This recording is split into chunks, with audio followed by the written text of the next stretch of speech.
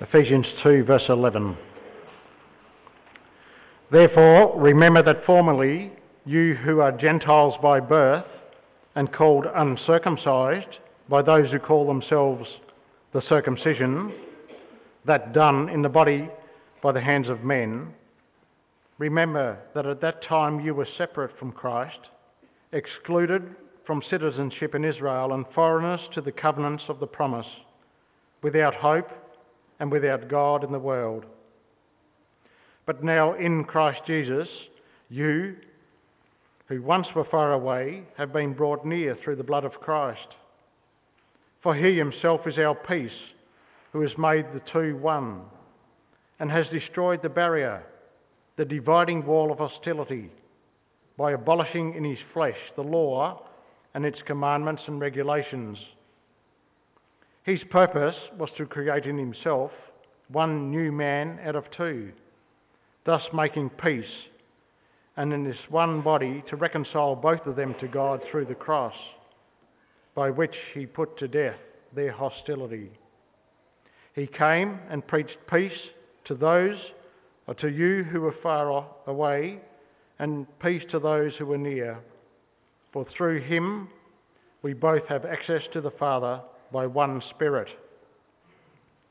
Consequently, you are no longer foreigners and aliens, but fellow citizens with God's people and members of God's household, built on the foundation of the apostles and prophets, with Christ Jesus himself as a chief cornerstone. In him the whole building is joined together and rises to become a holy temple in the Lord. And in him you too are being built together to become a dwelling in which God lives by his Spirit. This is God's word. Well, good morning, and if you're visiting here this morning, it's great to have you with us, and it's great to be here, isn't it? And to celebrate what God's done for us in Christ, and to think again this morning about what the church is. Over the last few weeks, we've been thinking about that. We've been thinking about the church, and 2 weeks ago we kind of recalibrated our understanding of what the church was. Using the Bible, we found that we ought to expect both less from the church, because the church will always be a mixed church. The church this side of Jesus' return will always be full of people who are true Christians and those who aren't. We also found that we ought to hope more for the church, that because God is glorifying himself through the church, we ought to hope for more from the church as we see it. And last week, if you were here, we thought about the shape of gospel ministry. What does gospel ministry look like? Well, we discovered that gospel ministry is cross and resurrection shaped. That is, gospel ministry will nearly kill us, but by God's grace, as it nearly kills us, people will catch a glimpse of Christ and they will find life themselves. But this morning we're asking a question which maybe is more foundational than either of those things, which is, what is the church? You might think that would be, in fact, the place to start, but I thought, for reasons only known to myself, that this would be a better place to deal with it. And perhaps the best place in the whole Bible to try and come to grips with what the church is this passage here in Ephesians, which Will read for us a little moment ago. Nothing else really, I think, comes as close or is as succinct as this passage in describing what the fundamental characteristic, what the fundamental nature of the church is. Well, Paul begins this part of his letter to the Ephesian church, oddly enough, by talking about national division. It seems like a strange place, doesn't it, to start any discussion of the church by talking about national division. In verse 11, he says, "Therefore remember that formerly you who are Gentiles by birth and called uncircumcised by those who call themselves the circumcision, that done in the body by the hands of men. Remember that at that time you were separate from Christ, excluded from citizenship in Israel, and foreigners to the covenants of promise, without hope in the world." National division is an odd place to start, but Paul isn't just talking about any national division, but he's talking about the national division between the people of Israel in the Old Testament and the rest of the world.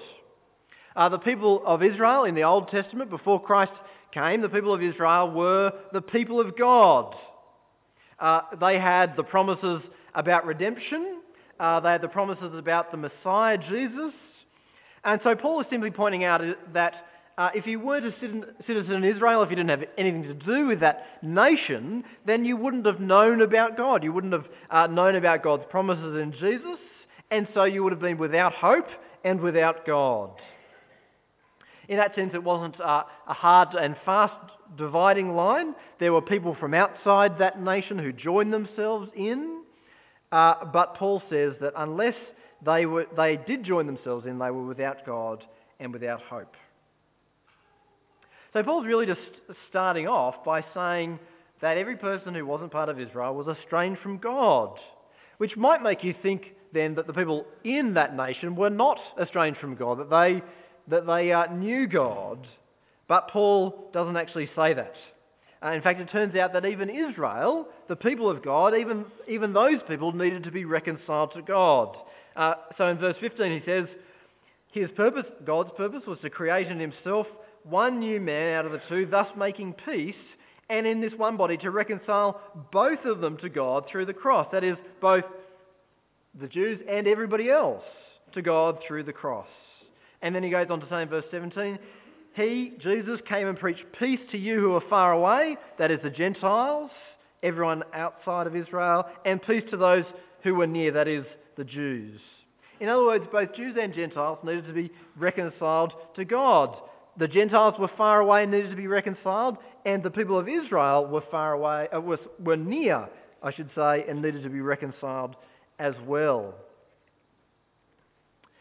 The exact nature of why they needed to be reconciled, the predicament that they were in, Paul has outlined earlier in the chapter, in the bit that we didn't read. So if you've got your Bible open still, have a look back to chapter 2, verse 1, where Paul says what the problem is. Why did they need to be reconciled to God?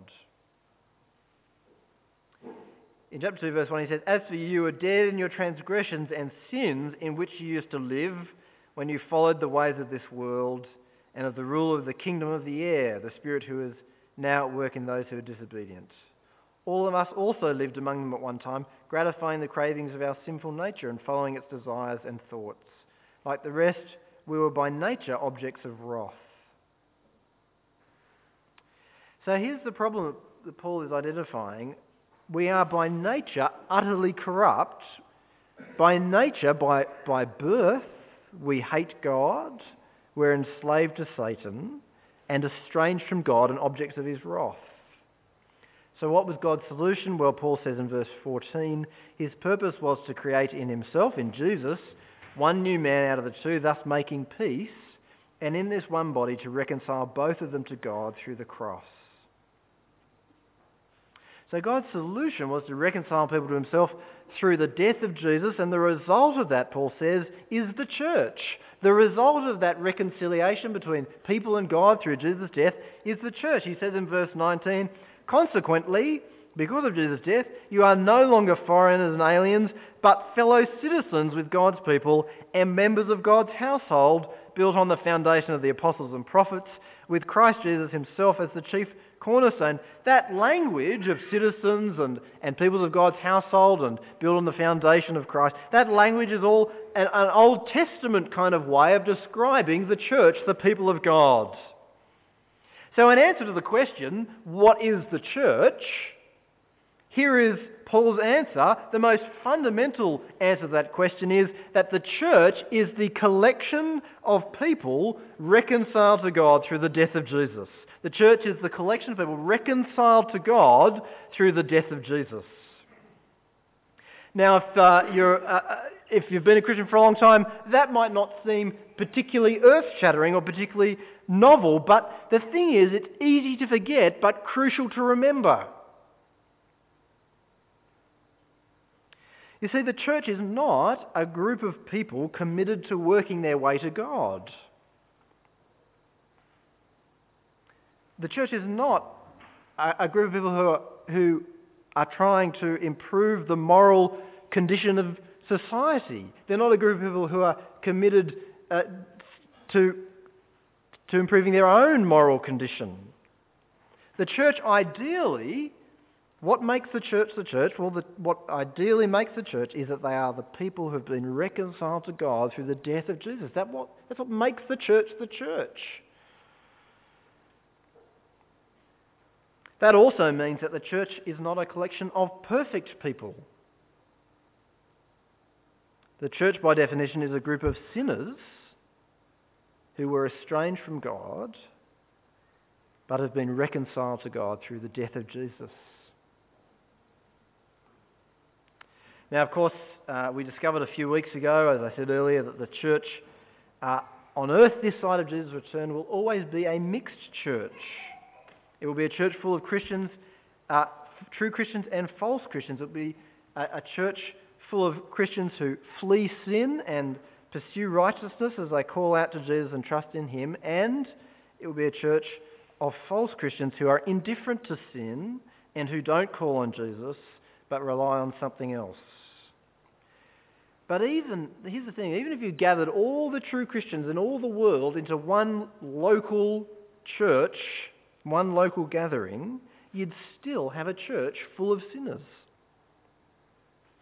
They'd still have mucked up lives. They'd still make mistakes. What would make them the true church, though, the only thing that would make them the true church, is that they've been reconciled to God by the death of Jesus. So that's the first thing, I think, really, which God tells us about his church, is that it's the collection of people who've been reconciled to him through Jesus' death. But it's more than that as well. Paul says that being part of the church is more than that, in that it's also an existential reality. I tried to think of a better word than existential, because it's the kind of word that, it took me about 15 years to work out what it meant. But what I mean is that it's something that changes us at the very level of our existence. That's what it means. It changes our very being. It's not just something that we think about, but it's something that changes us. And that's what Paul is saying about the church as well. Look more closely at what Paul says in verse 15. His purpose, God's purpose, was to create in himself one new man out of the two. So God's purpose, what Paul is saying, is that God's purpose was that God would create in Jesus a new humanity. Remember the beginning of chapter 2, the predicament that we all find ourselves in, apart from Christ, is total corruption. We hate God. We're enslaved to sin and to Satan. But here's God's solution, not only to reconcile us to Jesus through Jesus' death, but to create in Jesus a new humanity. Jesus entered our world. He entered the corruption of our world. He entered the corruption of our humanity, of who we are. He entered it, but he overcame it. And in himself, he forged that new humanity through his life and his death and his resurrection. Jesus perfected his humanity. He transformed it and he glorified it. You see that most clearly, I think, in the accounts of Jesus' resurrection, where he met with his disciples, and the body that he was in, the body that he was raised in, was a glorified body. It was different to the one that he had before his death. It was new. It was transformed. And this is what Paul is saying, is that if we trust Jesus and if we follow him, we are joined with Christ and we share that new humanity. We share that new life. Jesus makes us new creations, new people.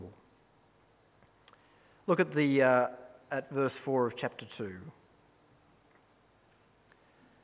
But because of his great love for us, God, who is rich in mercy, made us alive with Christ, even when we were dead in transgressions. It is by grace you have been saved, and God raised us up with Christ and seated us with him in the heavenly realms in Christ Jesus, in order that in the coming ages he might show the incomparable riches of his grace, expressed in his kindness to us in Christ Jesus.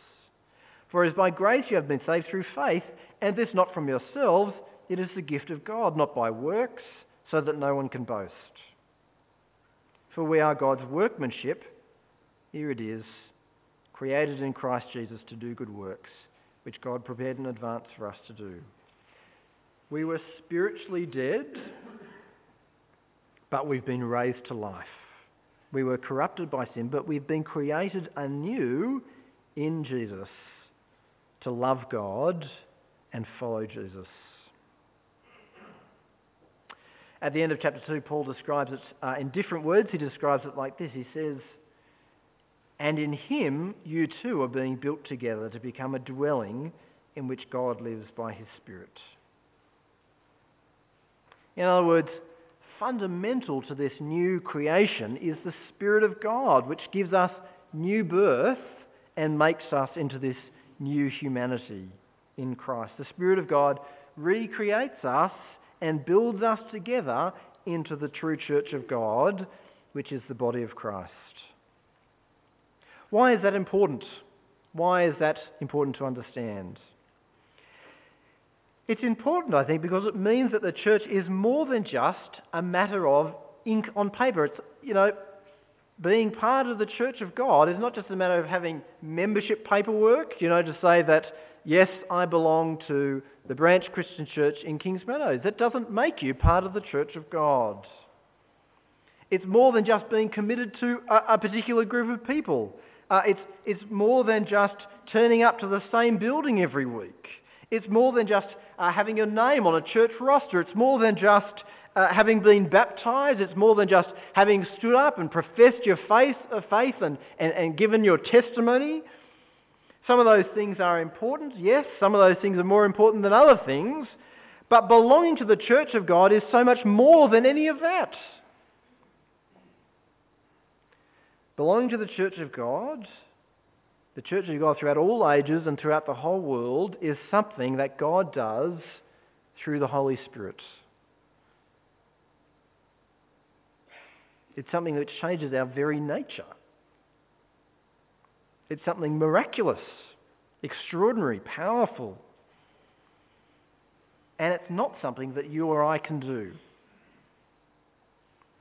Fundamentally, belonging to the church of God is something that God has to do, because it's God who makes us new. We need to ask God to do that. We need to ask God to reconcile us to himself through the death of Jesus. That's the only way we can receive it, is by asking for it.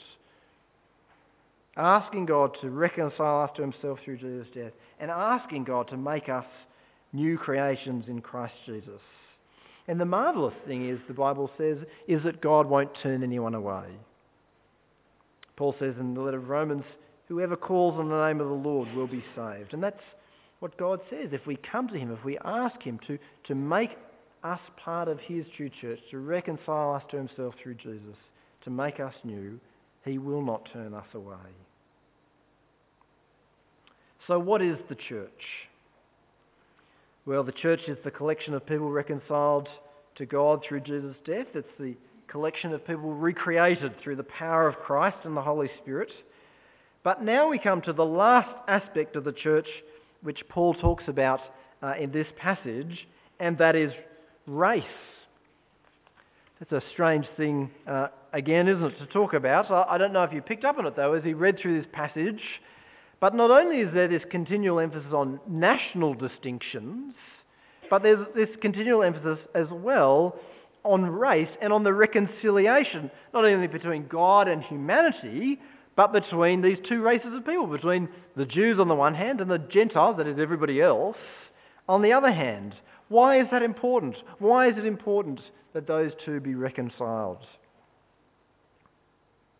The key to understanding, I think, what's going on is to understand that in the Old Testament, the people of God was not just a nation, but it was in fact a family of people. It was a race. They were the people descended from Abraham, Isaac and Jacob. That's why Paul emphasises at the beginning of this passage that the Ephesians were Gentiles by birth. That is, they weren't Jews by birth. It's also why he points out that the Gentiles weren't or were called uncircumcised, because circumcision was the sign that God had given to his people in the Old Testament as a sign that they belonged to him, that as a community, as a people, as a family, they'd received the promises of God and they belonged to the people of God. So if you weren't born into that family, if you weren't physically born into that family, in a sense you weren't really part of the people of God. You could join in, and as I said before, people did. People born outside the people of Israel joined, but they were always at one level foreigners. They were always at one level strangers.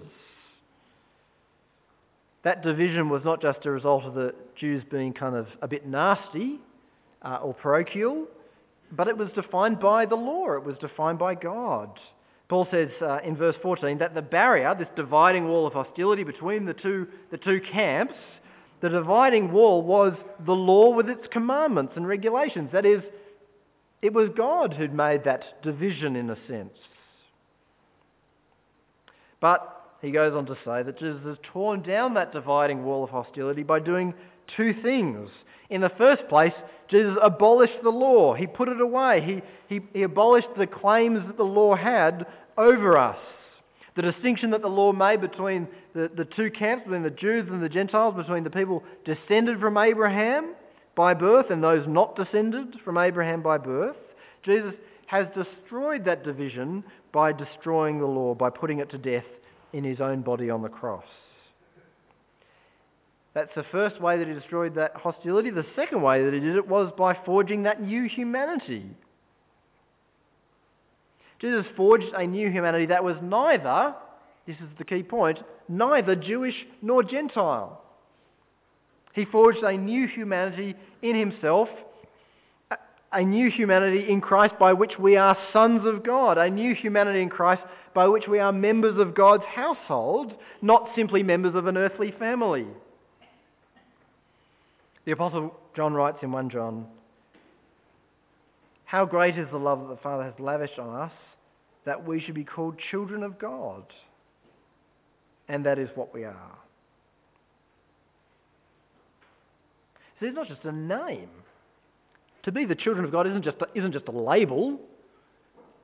It's not just, oh, isn't that nice? I'm a child of God. No, it's a reality. It's a fundamental reality. Transformed people made new. That is what we are. Paul says in Galatians 3, "You are all sons of God through faith in Christ Jesus. For all of you who are baptized into Christ have clothed yourselves with Christ. There is neither Jew nor Greek, slave nor free, male nor female, for you are all one in Christ Jesus. If you belong to Christ, then you are Abraham's seed and heirs according to the promise."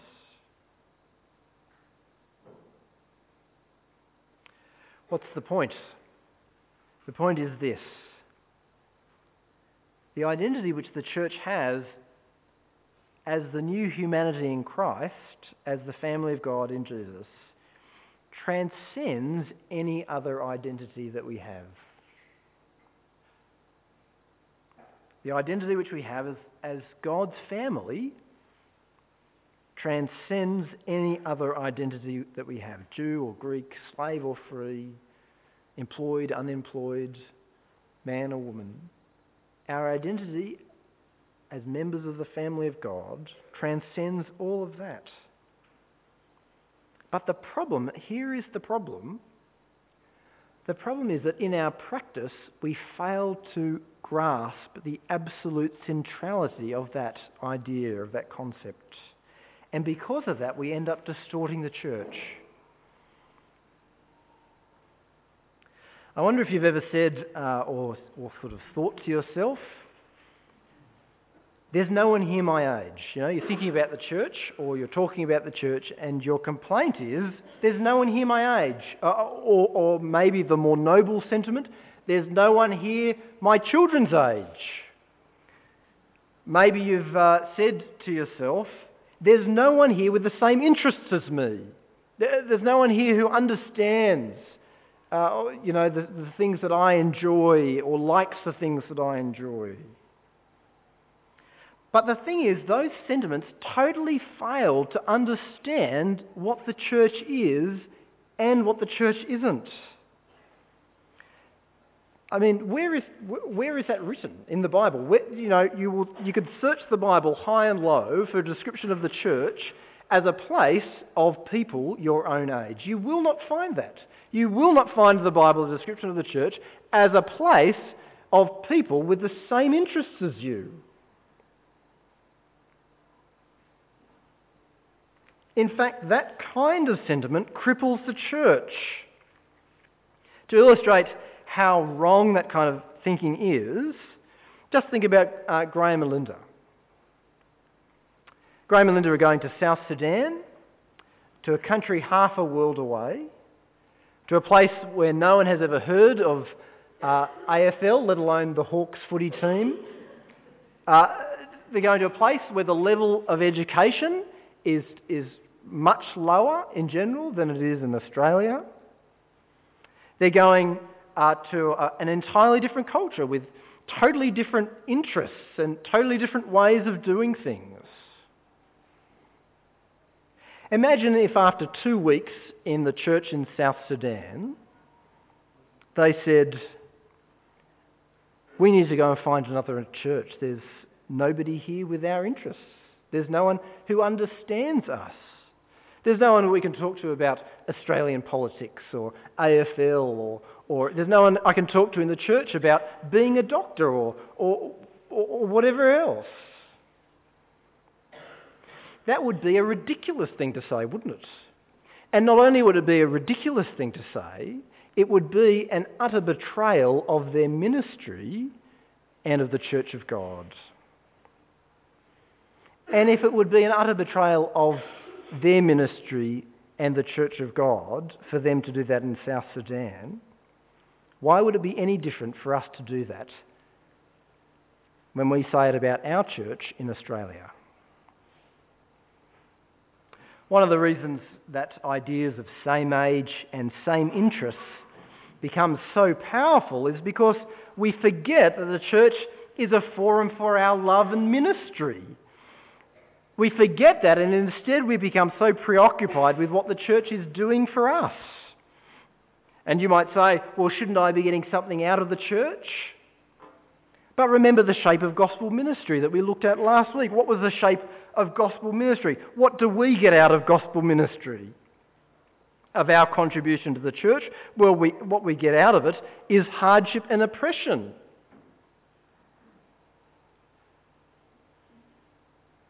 What others get out of our contribution to the church, to the family of God, is that they find life through Christ and come to maturity in Him.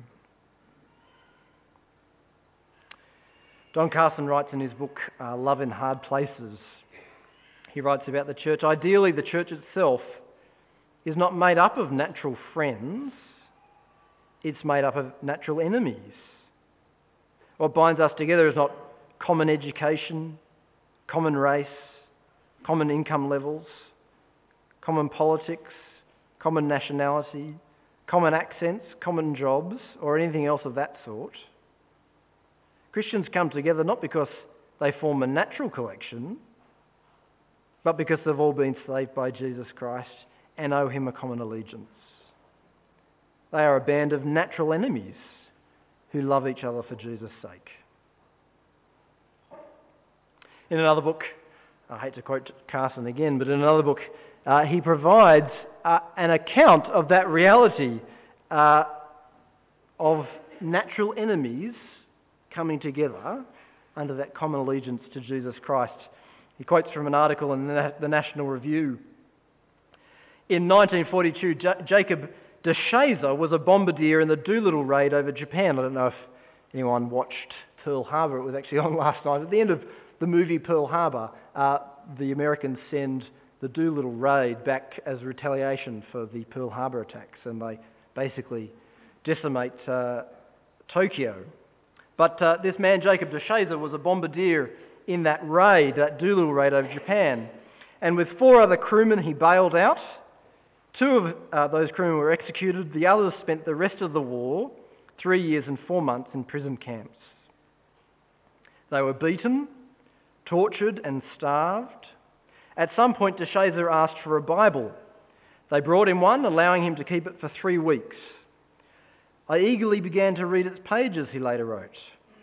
I discovered that God had given me new spiritual eyes, and that when I looked at the enemy officers and guards who had starved and beaten my companions and me so cruelly, I found my bitter hatred for them was changed to a loving pity. He survived and dedicated his life to missionary work in Japan. One of his converts was Mitsuo Fuchida, the lead pilot in the Pearl Harbor attack.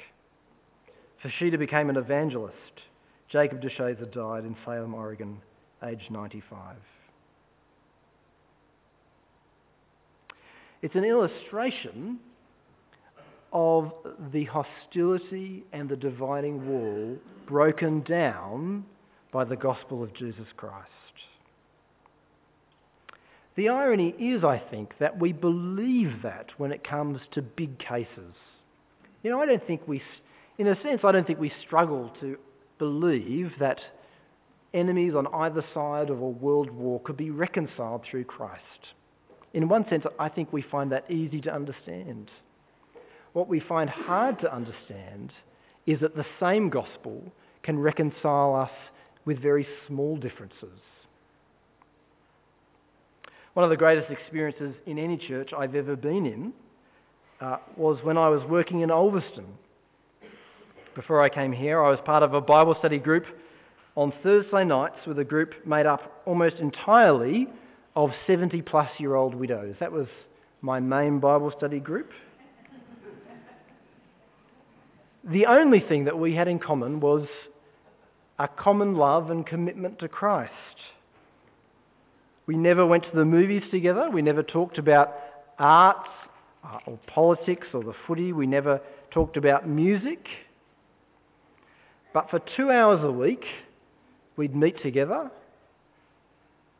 We'd have a cup of tea and coffee, and we'd study the Bible. And for 2 hours a week, we'd love each other, and we'd be committed to each other. And for 2 hours a week, in the most concrete of ways, the gospel would overcome the differences that the world said was too great to overcome. What is the church? The church is a vast array of all kinds of different people, with all kinds of different interests and all kinds of different backgrounds. A people who've been reconciled to God and to each other through the death of Jesus Christ, and people who now share in Jesus' new humanity. Let's pray.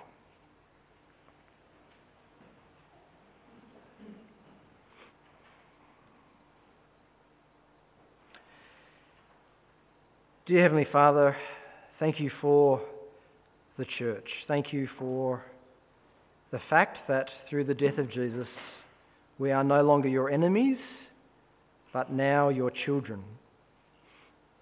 Lord, thank you that through Jesus' death, we have escaped your judgment and your wrath and have received life and immortality.